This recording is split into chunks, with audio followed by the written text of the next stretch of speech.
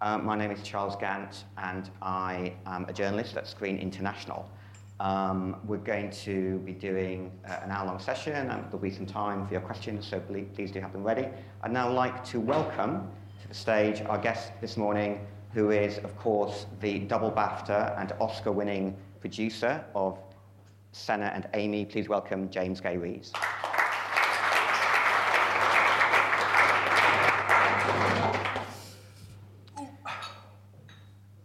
So your first credit was, when was it? 1998, I think? Yep. So that was The Real Howard Spitz, which was, I mean, I don't know how, if ever, I guess people obviously looked at all your credits on the IMDb, and I did that, and I kind of hadn't realised how many I made a lot of bad films.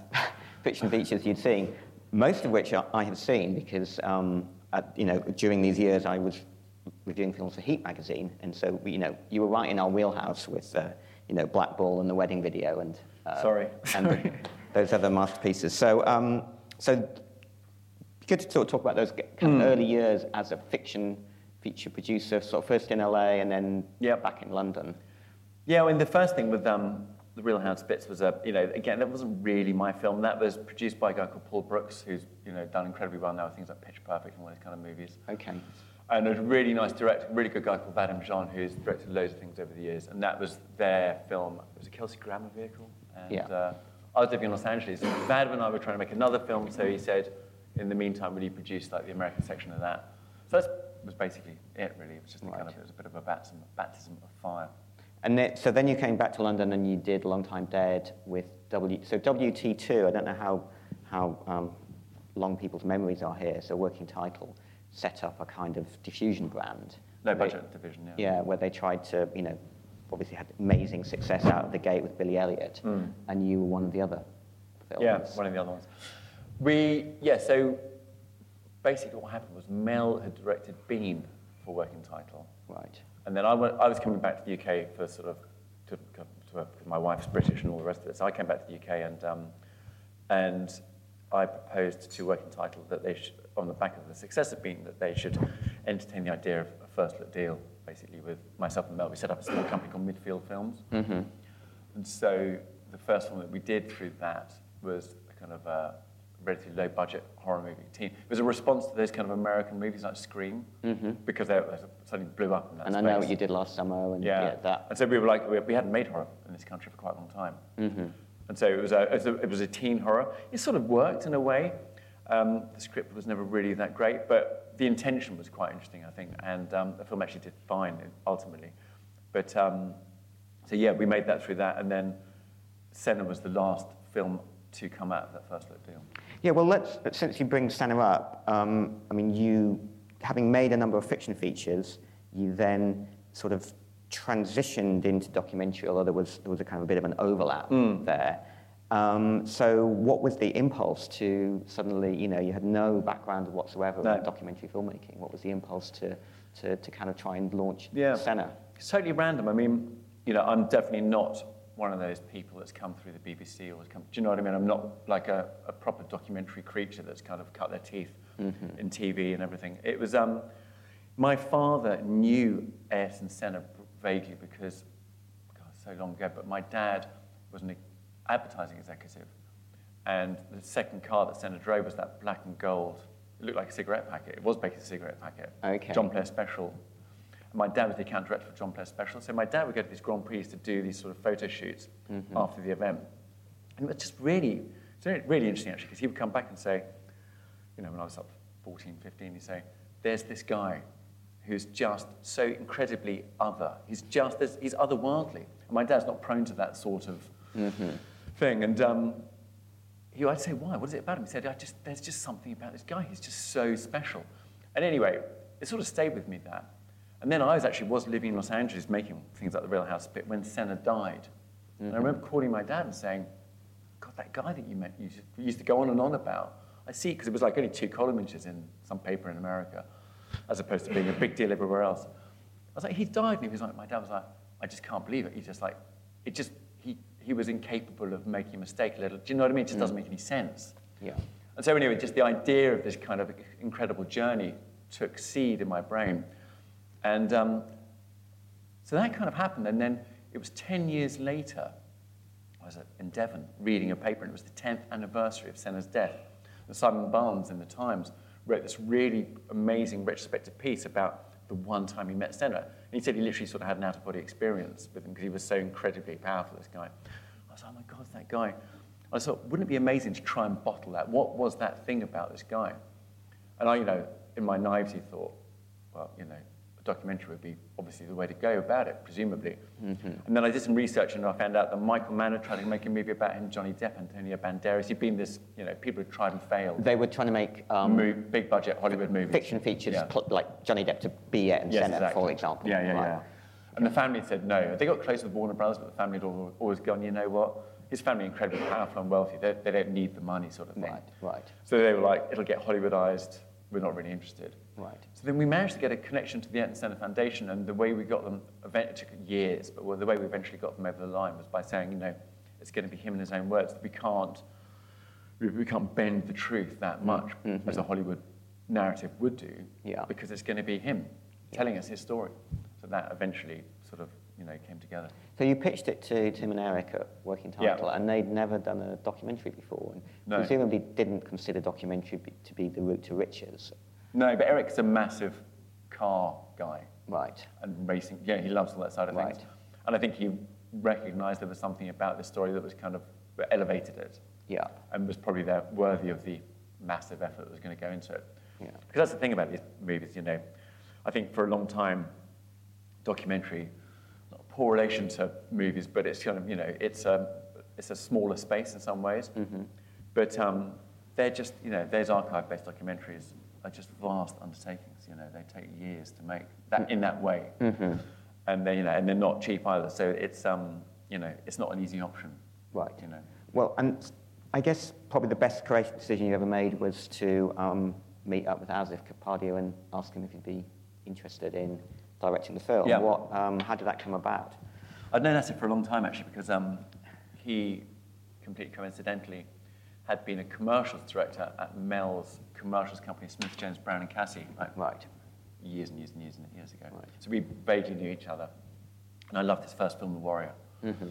And Senna, there were sort of thematic similarities, and kind of, and obviously Senna was foreign language, and so there wasn't going to be that much dialogue in it initially when we first thought about it.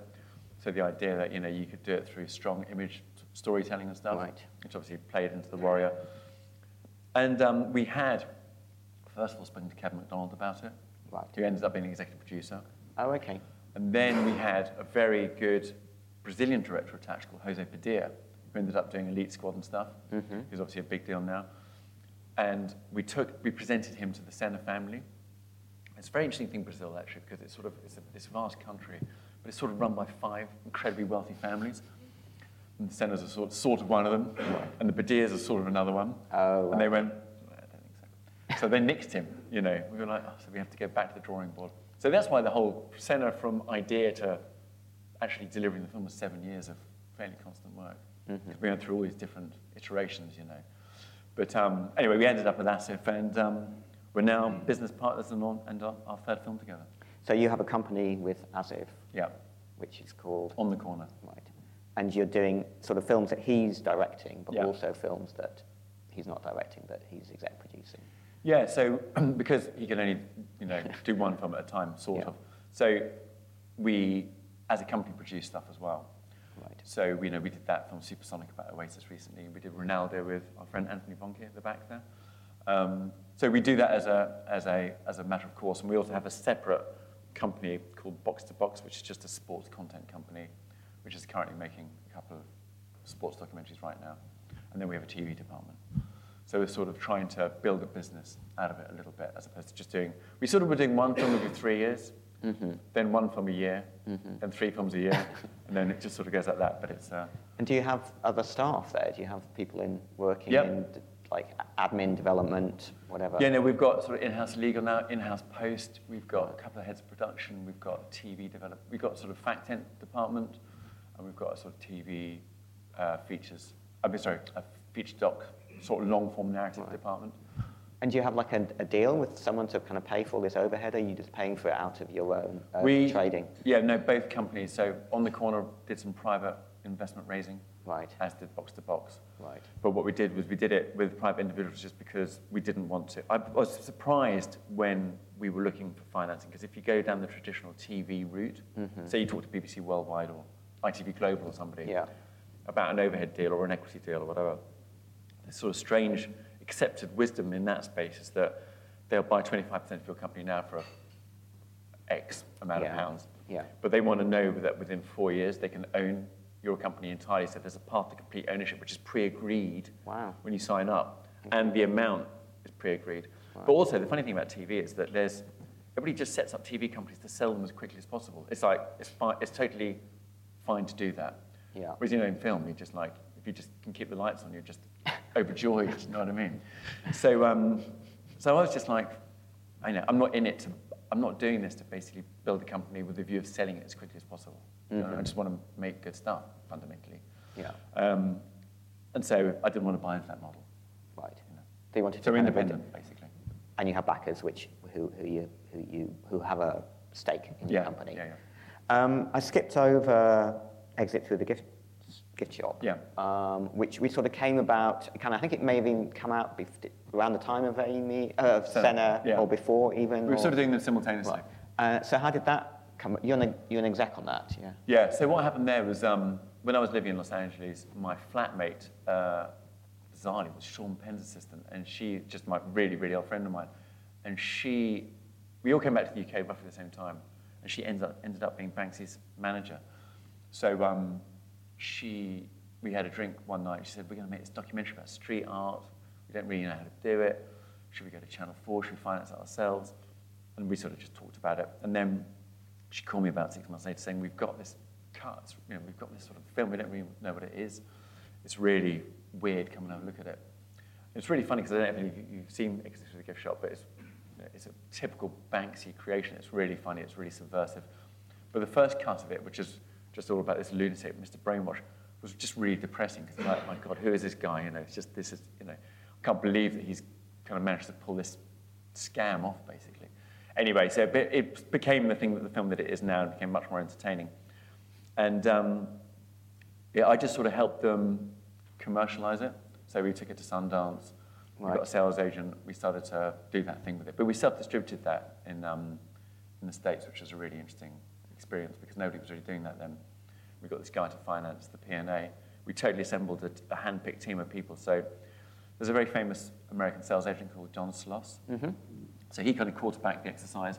We brought in independent marketing people, independent physical distribution people, independent digital people. And we used to have these kind of mad bi-weekly sort of huge conference calls with about 20 people on the phone from all different parts of America and the UK, coordinating this release. And we've got this mad guy called Ron Burkle, who owns the Soho House Group and all kinds of things. He's just a supermarket billionaire. Mm-hmm. He sort of put up a lump of P&A cash on quite relatively manageable terms. And so we just distributed it ourselves. Obviously, it did really well. In which territories? In the States. Really? Okay. And it obviously got an Oscar nomination and everything. So it was it was really maverick at the time to do it that way. But it totally worked. I mean, the respective people we hired, whether it was the publicity people or the distribution people, were all really, really good, I have to say. And I think if there's one sort of thing I think we need to catch up on in this country, it is the ability to approach it that way if you want to. Mm-hmm. But you can build a team in the States and do it that way. Yeah. And do it outside of the system. You can book the screens and you can. You're taking a lot of risk. You are, but there's people that do it on a fairly regular basis, But financial risk, I mean, as opposed to... Yeah, I mean, but we knew we had a really good film and it was coming out of a really, really hot Sundance moment. Mm-hmm. And Banksy's kind of more loved in the States than he is here, even, sort of thing. Right. He's incredibly sort of newsworthy. You can generate so much noise around him so easily. And he's the master of promotion anyway. Mm-hmm. So we knew we had something really good to work with. And there was a really captive audience there. And it just went on this massive run. It was just the fact that we didn't say A24, who weren't existing then, but we didn't say over to you guys or Focus or somebody, just say, we hope you get it right, fingers crossed. We kind of really micromanaged every step of the process. And we did it, that's the thing, because it's a vast amount of work to do it that way. Mm-hmm. And then we did it again with Senna, actually, in the States. In the States, yeah. Right. But so since we're talking about distribution, we should talk about your relationship with Altitude, because that's been a very key partner for you. Yeah. And obviously you've had good experiences because you keep doing films with them. How much input are you having on the release campaign? Do you get involved in terms of, those kind of key decisions about release date and marketing image and how wide it's going to go and all of that? Yeah, totally. I mean, we're massively involved in all of that. I mean, dating is obviously a massively important part of the process, and we're currently in a film about Diego Maradona, so we're going to play the idea there, for example. So the discussion we'll typically have with something like Altitude is, okay, Senna and Amy were kind of like early summer releases. You're trying to basically avoid the award season sort of thing. Yeah. But obviously, the idea next year is to try and get the film to Cannes, ideally. So then you've got Cannes, then you've got World Cup, then you've got release, is the idea. Right, okay. So as long as Diego hasn't tried to have us all killed by the time, which is a distinct possibility. I mean, I'm kind of only semi-joking.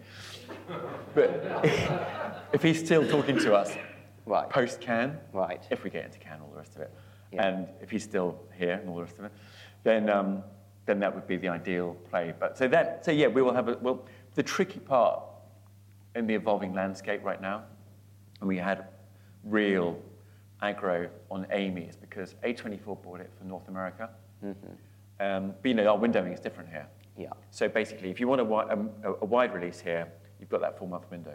Yes. To navigate. If you want to get into before it can transition onto any home entertainment platform. Exactly. Right. But the States, that they've just ripped up the playbook in terms of that. That's just not an option. For a doc. Do you know what I mean? Yeah. So their day and date, all that kind of stuff. So trying to marry your release dates between your bigger European territories and your American territory is getting increasingly hard, especially if you think the thing's got legs here theatrically. Yeah. So Marathon, I don't know yet, but I mean, I think Amy may be the last doc that will play for like that long. I mean, it was theatrically a big success here for a doc. Yeah. I don't know if you're going to get docs playing for 4 months in cinemas here anymore. I'm not sure it's viable. So that may be the last one. I'd be loved to be proved wrong, but I wouldn't be surprised if that's sort of that in the world where you've got Amazons and Netflixes exerting their control. Yeah. So that means, obviously, if they're going to exert control, then you can be in lots of cinemas. You just can't be in Odeon, View, or Cineworld. So you can have a big art house release. It's just you're not going to be in those 3 chains who do require that 16-week window. Yeah, and it's all sort of reverse engineering, isn't it? Because those documentaries we make, I mean, the asset documentaries, they're not cheap. So you've got to, if you're going the traditional theatrical route as opposed to just trying to get lucky with Netflix and do, one-stop shop for a big number, then, if you're trying to recoup that money, you need to be in a lot of sites. And, so you've just got to, that's the disconnect, is that the UK play versus, other territories. It's all about that home end release as well, trying to coordinate that and, so that piracy is an issue. You have to think of all these different moving parts.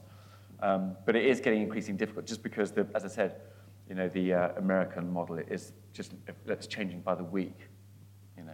I know producing a doc that's directed by Asif Kapadia is probably a different experience. And in fact, I interviewed Will Clark from Altitude last week, and I said, how were the sales on Maradona? And he said, well, it's Asif. What do you think? It just went every territory, pretty quickly. But leaving, him to one side. Not entirely accurate. Right. Okay. Well, that's a distributor kind of. No, because we've chosen not to sell quite a lot of stuff until we finish it. Fine. But certainly the rights that they were assigned, there was no shortage of interest for them.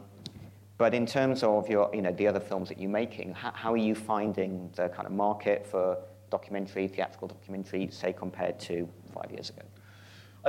I honestly think it's like, it couldn't be much better, I think, at this moment in time, just because the amount of buyers out there now who have a genuine appetite. I mean, that term they use in the States all the time for premium content, whether that's scripted or unscripted, whatever. There is an insatiable appetite in the States, basically, for really, really good content. So obviously, traditionally, you had all your regular theatrical distributors. So you still have people like A24. So you've got the studios who dip in and out of it. to give you an indication, Steve McQueen's doing the Tupac documentary. A studio's bought that for like a unbelievably huge amount of money, like mind-boggling amount of money for a documentary, right. like a sort of normal star-driven theatrical movie price. Right. Right. So you've got those guys occasionally doing something. I mean, that's the thing. I suppose that's so indicative of the fact that you've got studios buying documentaries. I mean, that wouldn't have happened 5 years ago, And then you have all your independent players like A24. Mm-hmm. Then you've got all your HBOs who've been around for ages, and your Showtimes and all those guys. Yeah. But then you have the Netflix and the Amazons. Mm-hmm. So you have Netflix in the far distance having worked out their model, and their deal's getting worse and worse and worse and worse all the time because they can afford to basically rip producers off now. Then you've got Amazon, right. who are being slightly more flexible. Yeah. But then you've got this whole new wave of people coming through behind them, whether it's Hulu or Apple or YouTube, who are offering these incredibly good deals because they've got to get critical mass. They just need stuff now. Right. So they're basically on a spending spree. Right. So, if Netflix are basically doing a complete buyout, all right, basically, so that's it. You send it to Netflix as an original, mm-hmm. you never see it again. It's just there forever, that's it. You can't do anything else with it. Yeah. The word that I'm hearing is that the Apple deal is a 2-year license and you get the film back. They'll give you whatever, if they want it, they'll pay you for it, probably more than anybody else. Yeah. Then you get the film back after 2 years, which is an unbelievably good deal. Mm-hmm. So, I mean, that won't last. So I think the thing about it is basically trying to get in. It's all about timing, inevitably. So the deal that Andy Harris did on The Crown with Netflix mm-hmm. will never be done again. Do you know what I mean? He got them exactly the right time. Right. The deal that you're going to do with Apple right now Yeah. will be you won't be able to do that in 5 years' time. Yeah. And listen, it may all come to a kind of grinding halt, but right now there seems to be this, as I said, this unquenchable appetite for stuff. And obviously, the price point for premium doc content mm-hmm. is still a fraction of what The Crown's going to cost you. Yeah. But in terms of if you're a documentary maker, there are just potentially so many more avenues to exploit. But I guess it depends on the subject. And I mean, first of all, it has to be international in its appeal, presumably. Or, yeah, I mean, listen, I was speaking to YouTube yesterday, and at the moment, they need stuff that plays in the States, but they're on the verge of basically commissioning stuff for the UK, for example, that will play in the UK. Right. And likewise with Amazon mm-hmm. and Netflix, and now starting to think, okay, that sustains, if it doesn't have to be somewhere, I mean, obviously they're in 200 countries, but it can be UK-centric facing. Really? UK facing, so. And presumably that impacts the budgetary scale that you can. Probably. It's I think it's really case by case, though. Right. What about television? I mean, you haven't. Have you made any? We're making some TV now. Right. So what are you doing? We're doing a 3-part documentary series for BBC One, which looks at the entire Stephen Lawrence case from beginning to end. So it's there's been obviously lots of things made about Stephen Lawrence in the past. Some really, really great things as well. And who's directing that? That's a guy called James Rogan, who's a really good, he's done all kinds of things, mostly unscripted, whether it's a long-form observational series about Iceland Supermarket for BBC Two, which is really good, mm-hmm. to feature documentaries about Monty Python, so all kinds of stuff. He's just a really bright, very smart TV director. So that's archive-based, and that's with the full cooperation of Stephen's family. But that's, I was telling you earlier, that's a terrifying situation because the turnaround is so quick. Really? Or compared to like a feature doc, it's like we'd turning the whole thing around in 9 months. So in my mind, 3 hours of archive, I'd spent about 5 years doing that. Right. Is it literally all archive-based? I mean, because I feel like as if sort of almost evolved, created his own style by the only new content is audio in his films. Which it seems to be a style that's sort of gaining currency as well. People. I'm increasingly seeing people sort of trying to emulate it. But is that going to be your in-house style, or is that? It just sort of is. I mean, Or it's more like an ambition. I think what Asif Chris and I do in those movies, whether it's Amy or Senna, that was born initially out of the fact that Senna's not here, Amy Winehouse is not here. So you don't want to have a load of talking heads, but not them.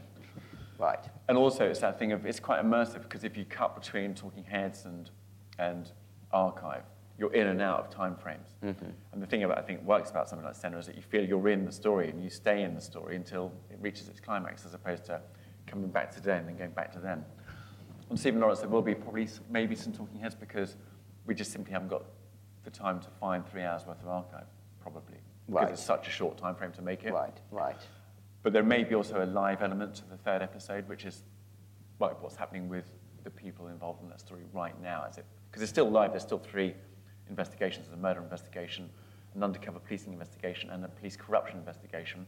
And, of course, only 2 people have ever been arrested for that. What's the delivery date? Did you mention it? Or? It's the 25th anniversary of his death in April next year. So we are now, we start editing on Monday, which we've only been researching for about 2 months. I mean, I don't know how they're going to do it. I'm just really glad I'm not doing it. But they seem to know what they're doing, so it's great.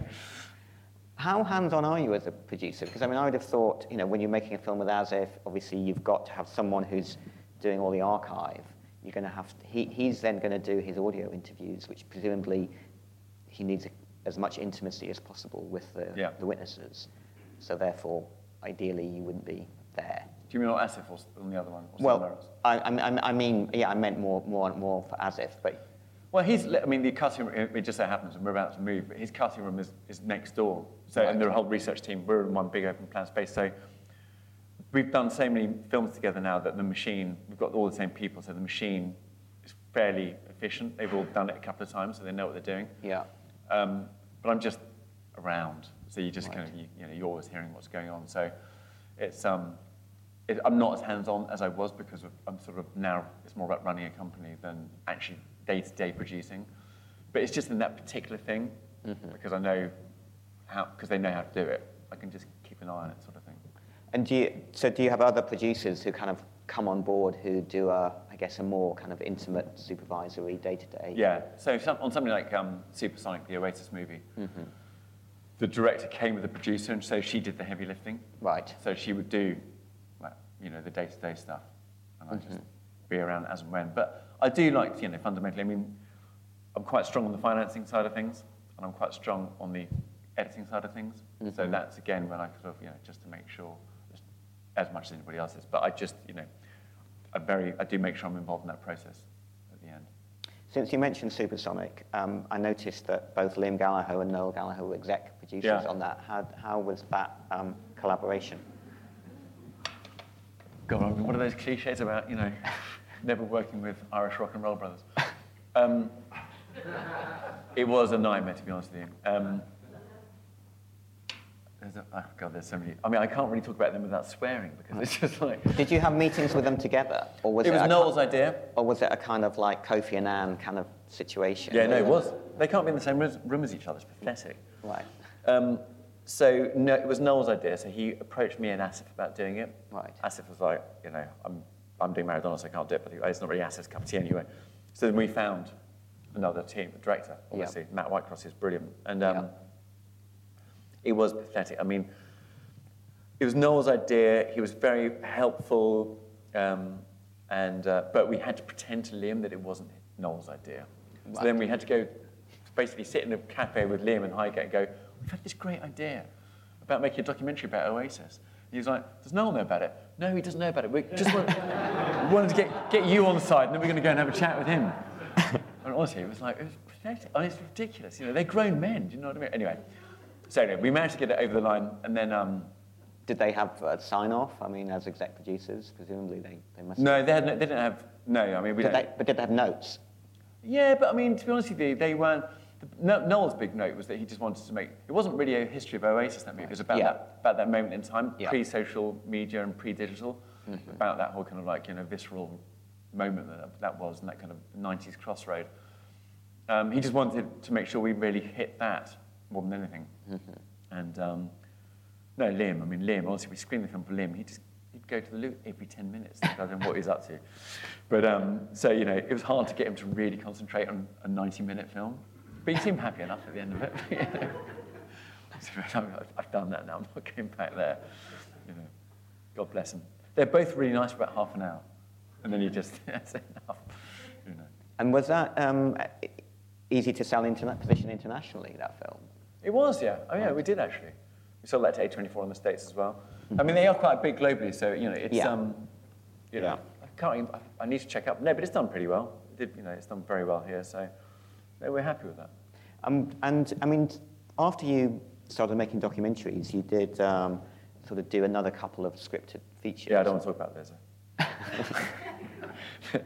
They were afterthoughts almost. It's like, I've just really don't miss making movies at all. I just don't miss as we were discussing earlier. The financing is obviously just brutal out there these days. Foreign sales, trying to do that thing is brutal.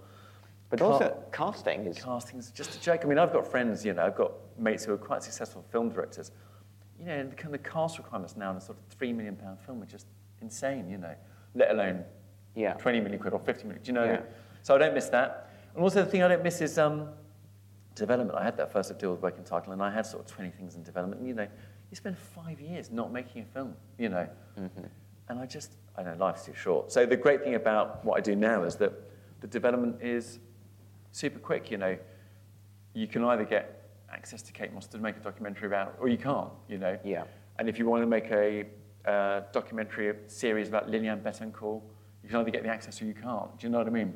And the thing about it is, all Netflix wants is a really great 3-page treatment. You have to spend years with different writers trying to get scripts right, which, as we know, is incredibly hard anyway. Yeah. Even with really talented people. So, no, I don't miss it at all. And I think the whole, the reality of, documentary's new sort of profile and its traction and the demand for it, and the fact that, life is stranger than fiction. I mean, there are so many great narratives out there that you can turn into really compelling series that play like drama. Do you know what I mean? I think, the greatest compliment we have about things like Senna is that, people think it's like it plays as a drama. Mm-hmm. It just happens to be real. Yeah. Do you have like a formal development meetings in your company where you're kind of like setting aside specific blocks of time where people are kind of bringing ideas in, or is it just a kind of completely organic? No, we do. I mean, I always miss them, but no, we do. We basically we do. I'm trying to get more grown up about it and sort of have regular meetings. But no, we've got really because the danger is you just get sucked into what you're doing, and then suddenly you're like shattered, and what's next? But you have had we have had a really good run because we have worked incredibly hard for quite a long time.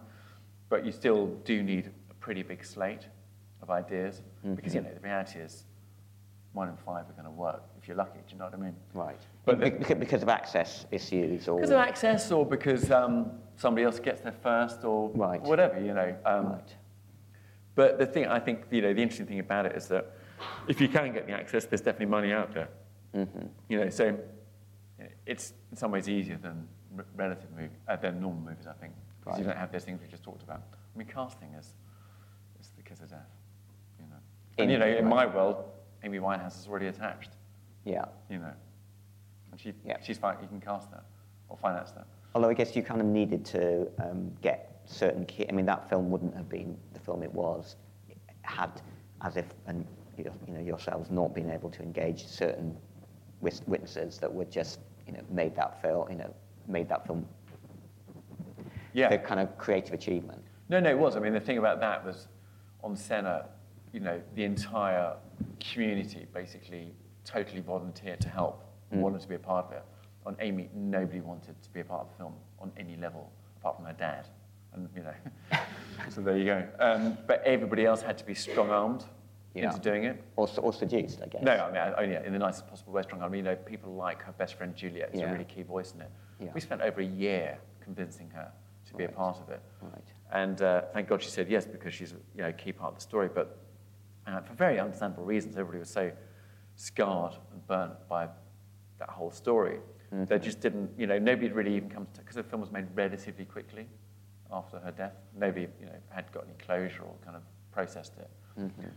So no, it was a brutal, brutal film to make on every level. That film, it was really. I mean, there were many, many times when Asif and I sort of questioned what we were trying to achieve, and we never really considered walking away. But there were a lot of times where we really were out of our depth and were like, everything about this is just toxic, and I'm not sure how we're gonna pour something sort of not valuable, but how we're going to find the lightness, how we're going to make a film that is watchable. I mean, we had early cuts of that film, which was so hardcore, that, which were very accurate, honest versions of the story, but they were just, the story's so heavy, so it was just trying to get that balance right.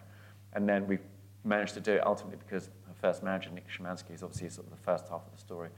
He had all this amazing early footage of her when she wasn't so damaged. You know? Yeah. And that gave you the levity. It gave you some levity, some light, before it just goes into that incredibly dark second half journey. Yeah. And how was, when the film was made, obviously it got fantastic reactions apart from Amy's father, who just sort of really took against it. Was that kind of challenging dealing with that, or? Well, yeah, enormously. I mean, really enormously. I mean, I was saying to somebody earlier, you know, you're getting into quite tricky ethical territory in some ways because, you know, I have 2 teenage daughters. I'm not a perfect parent.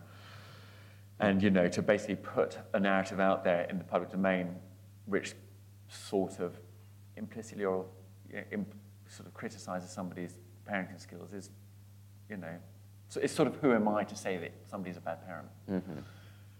So you've just got to try and find the right balance in terms of that responsibility, because at the same time, she was a very public narrative, which we felt had been very misconstrued in some ways. I think that just the media had decided on the narrative and that she was just a fucking car crash junkie that deserved to be kicked all the time. Yeah. And we just, part of the reason why her label wanted to commission the project in the first place is because they were like, the legacy is just, it's lopsided. Yeah. And we need to reboot the legacy, not for commercial reasons, because at the end of the day, you know, they just were like, she was amazing, but nobody remembers the good stuff about it. Of course, it's complicated. It's not black and white. Yeah. But the good stuff's been forgotten. Yeah. So I'm proud of the film in that sense, that I think it does re-inform and also shine a light on why things turned out the way they did.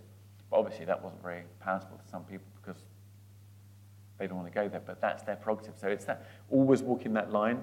And so, no, you know, I don't want to go into too much detail, but we spent an awful lot of time with lawyers here and America trying to work out exactly what the film could say and be able to substantiate everything, stand behind everything, and just try to thread it so we could still say what we wanted to say, but without being libelous or whatever. You know? Yeah, yeah.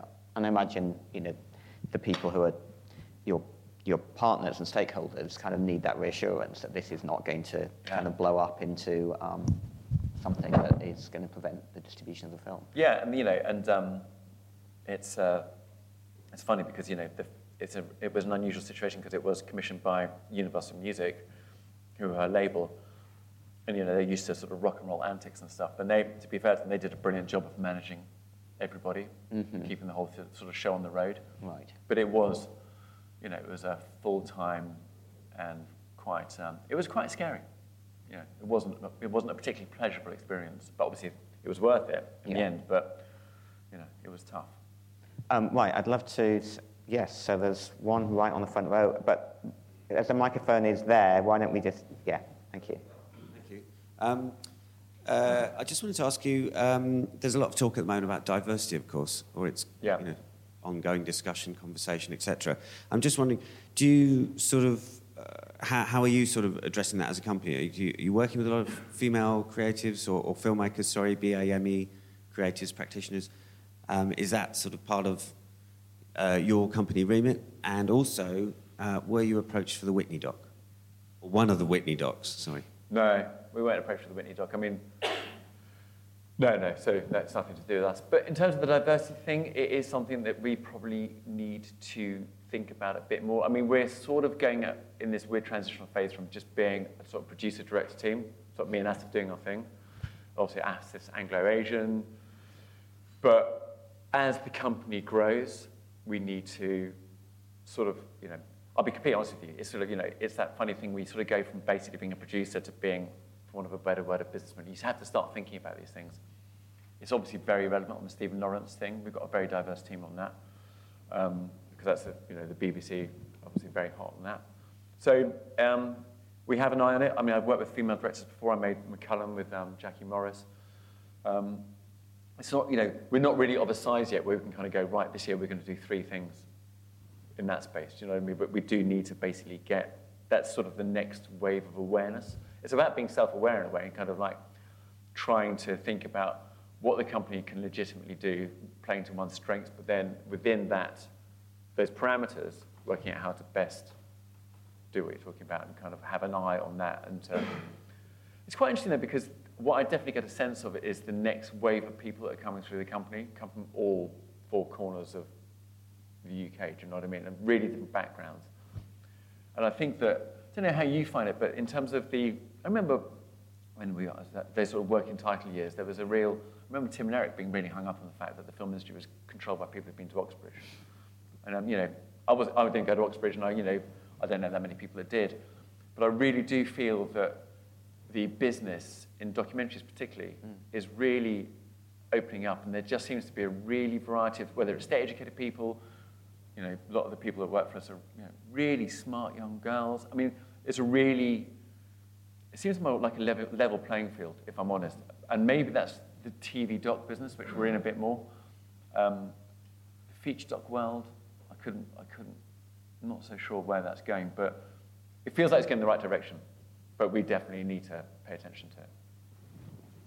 James, thanks very much for your insights this morning. I was just curious to know about the effect that awards have on your films, because obviously with Oscars and stuff, you know, in terms of how much of a help or a hindrance is having and saying it's an award-winning documentary, how does that affect your challenges to get films made? Is it a help or a hindrance?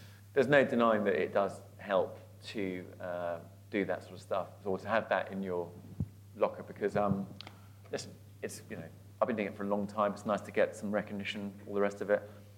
There was one very precise moment I remember on the Amy journey when it was clear that, because it was a big hit in America, it was clear that we could go for the awards play if we wanted to do it. But at the end of the day, you know, it's a financial decision because you end up paying for it, and you know, it costs a hell of a lot of money to do an awards campaign. I think we spent $500,000 on the awards campaign, which is just what you do. I mean, all docs do. I mean, Netflix would have spent a multiple of that trying to get Nina Simone to be nominated and win.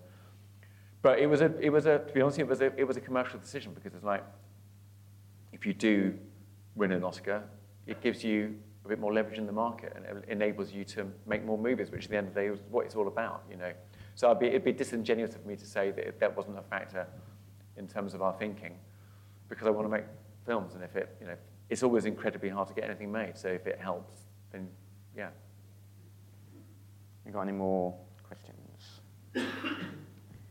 Yes. Oh. I'm interested in knowing how you handled the budgeting process for a film like Amy, which has so many unpredictable elements and timetable and so on. Do you have an outside figure with loads of contingency built in, or do you have to go back to financiers and ask for more money sometimes? No, we kind of the thing about archive-based documentaries, they take an enormous amount. I mean, they're basically one huge edit, and you know, we'll research a film like Amy for like a year before we start editing, and then we will edit for. I mean, I think we edited on Amy for over 18 months, and you know, the editors are quite expensive, the team is expensive, but archive itself is expensive. It's much cheaper to shoot documentaries than it is to do archive, because you know, you're doing a global buyout of the archive and all the rest of it. And you know, we had countless times on Amy where somebody would have a piece of archive and they'd be literally demanding £1 million for like 10 minutes of archive, and you're like, well, I've got £30,000.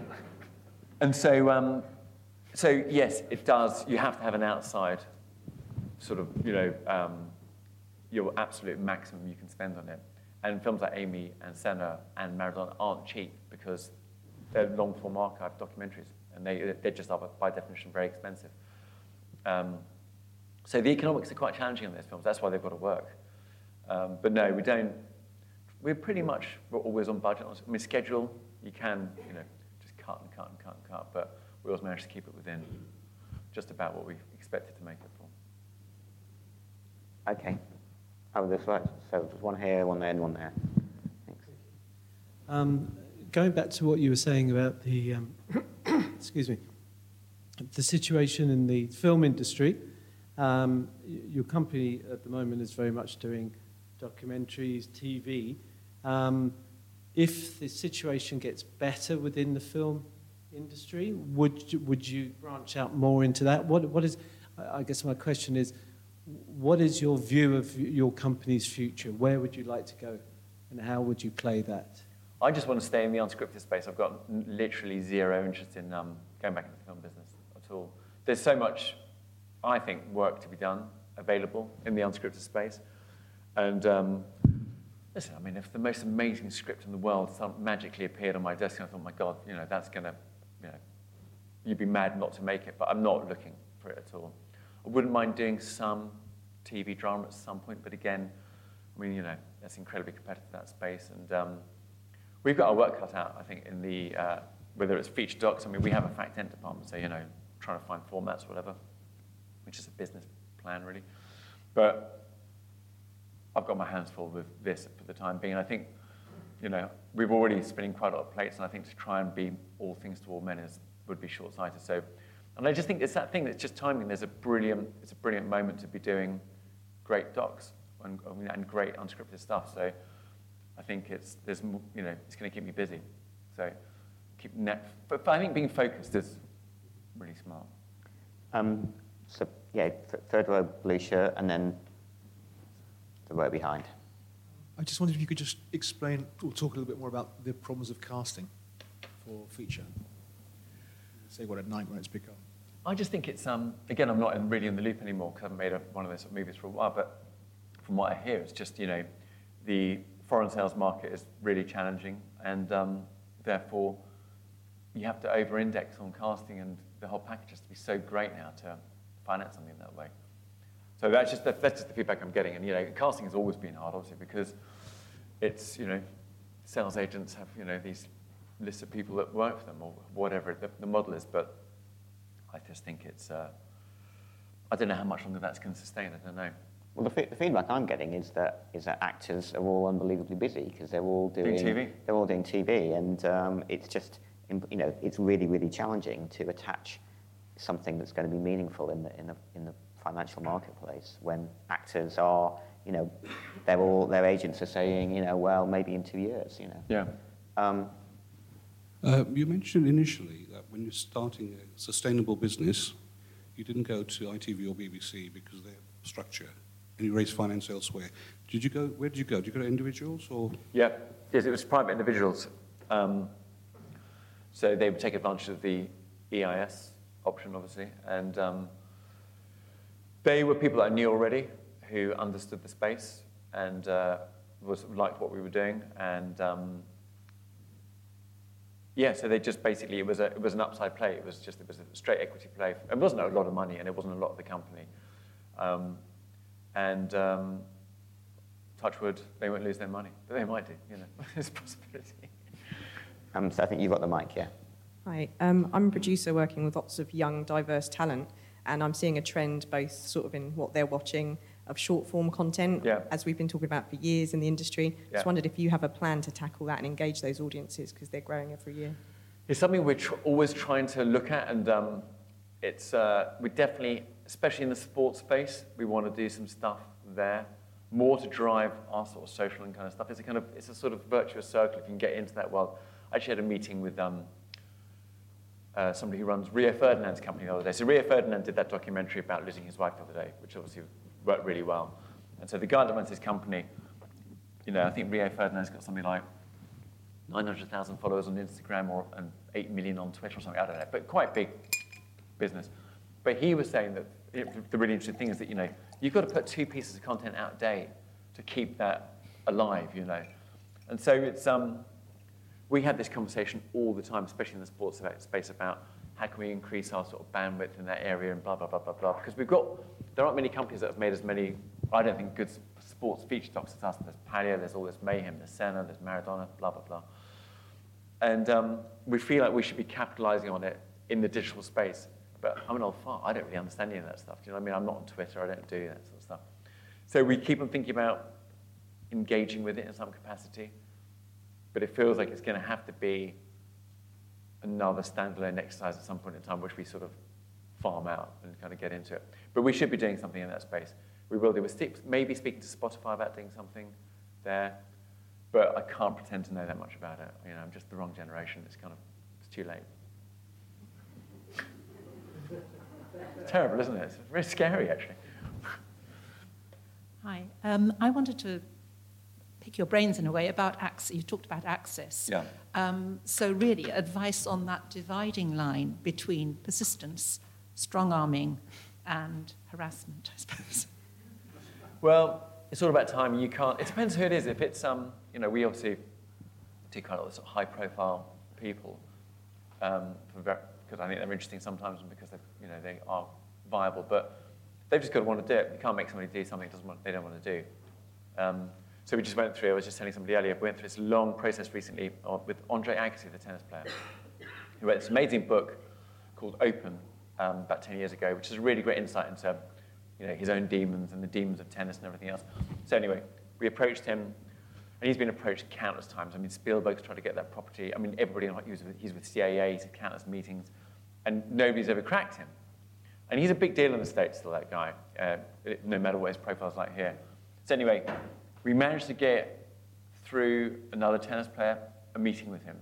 So he lives in Las Vegas. We flew out to Las Vegas, and he's got this incredible post-tennis life. He's got 60 schools in America in kind of very underprivileged areas. So he's got this whole program of education which is going on. He's a very, very impressive guy. Very uneducated, but very smart, very, very streetwise and very self-aware. Anyway, so we had a meeting with him. We're like, it's a great book. We can make a great documentary out of this. We can definitely finance it. Do you want to do it? And he's very considered. He's like, let me think about it. Then you get a call 3 months later, come back, have another meeting, we want to think about it. All his people around him were totally up for it. And then we got to the point, we had 3 meetings with him, and I was pitching my arse off, literally, explaining why we could do it. And he was that thing of like, we were like, we should watch some of our films. And he went, yeah, I saw that Santa film. It didn't really work for me. I was like, I've never heard that before. That's amazing. That's really my go-to thing, watch Santa.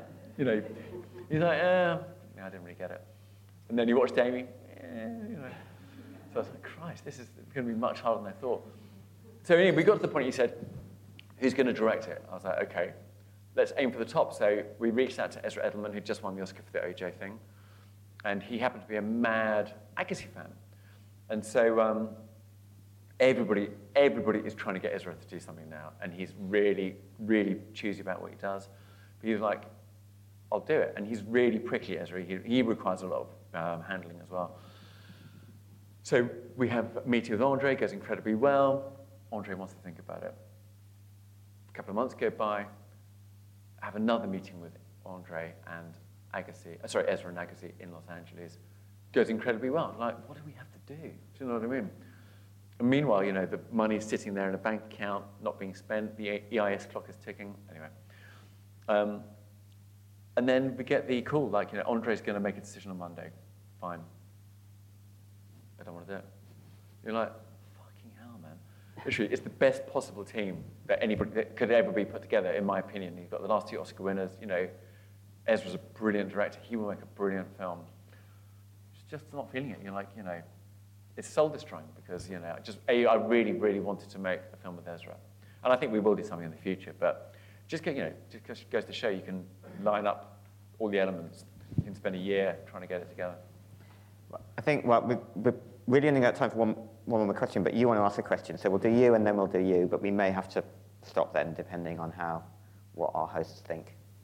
So there have been a few films recently that have borrowed the technique of Amy and Senna, archive, not seeing people. I mean, LA 92 went even further and didn't even bother doing the interviews. Yeah, I know, it's interesting. Slapped down. I just wondered with 2 questions really. I wonder if you thought any of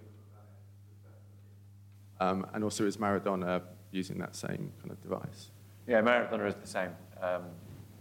Every time we basically start a new film, we think we're going to do it differently in terms of... I mean, the thing about it is it's not so much the use of archive, because it's an archive exercise, Maradona, because it's about a moment in time. It's not about where he's at now, necessarily. But we always think we're going to structure them differently, and, but they always end up starting at the beginning and ending at the end. So in answer to your question, I think loads of people are doing it well. I mean, I thought LA 92 was really interesting because I thought it worked, but I didn't emotionally massively engage with that story because I wanted to hear from people who were there at the time. And, maybe even retrospectively, but I needed slightly more personal account of what was going on. I just felt it was a tiny bit too removed, that film. even though I thought it was brilliantly edited and the music was fantastic and all the rest of it, I think those guys are really, really smart, TJ and I'd like to work with them. But I think, you know, and I'm not saying this because, you know, we wouldn't have done it that way, but I think they maybe took it one step too far in that. Just for me, other people, you know, people may feel differently. Hi. I wanted to ask you about budgeting. You've said a few times that they're not cheap, these films that you make. And how much is too much when you're applying for finance and investment? I mean, how much would you say is too much to spend on a documentary, feature doc?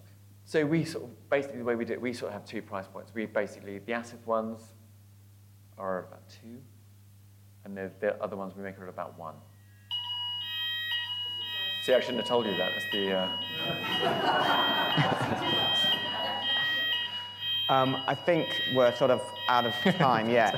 And I think we're getting a clear sign. We're getting a clear sign. I'd just like to thank you all for coming. I'd like to thank our host, Basta, and to James. Thank you.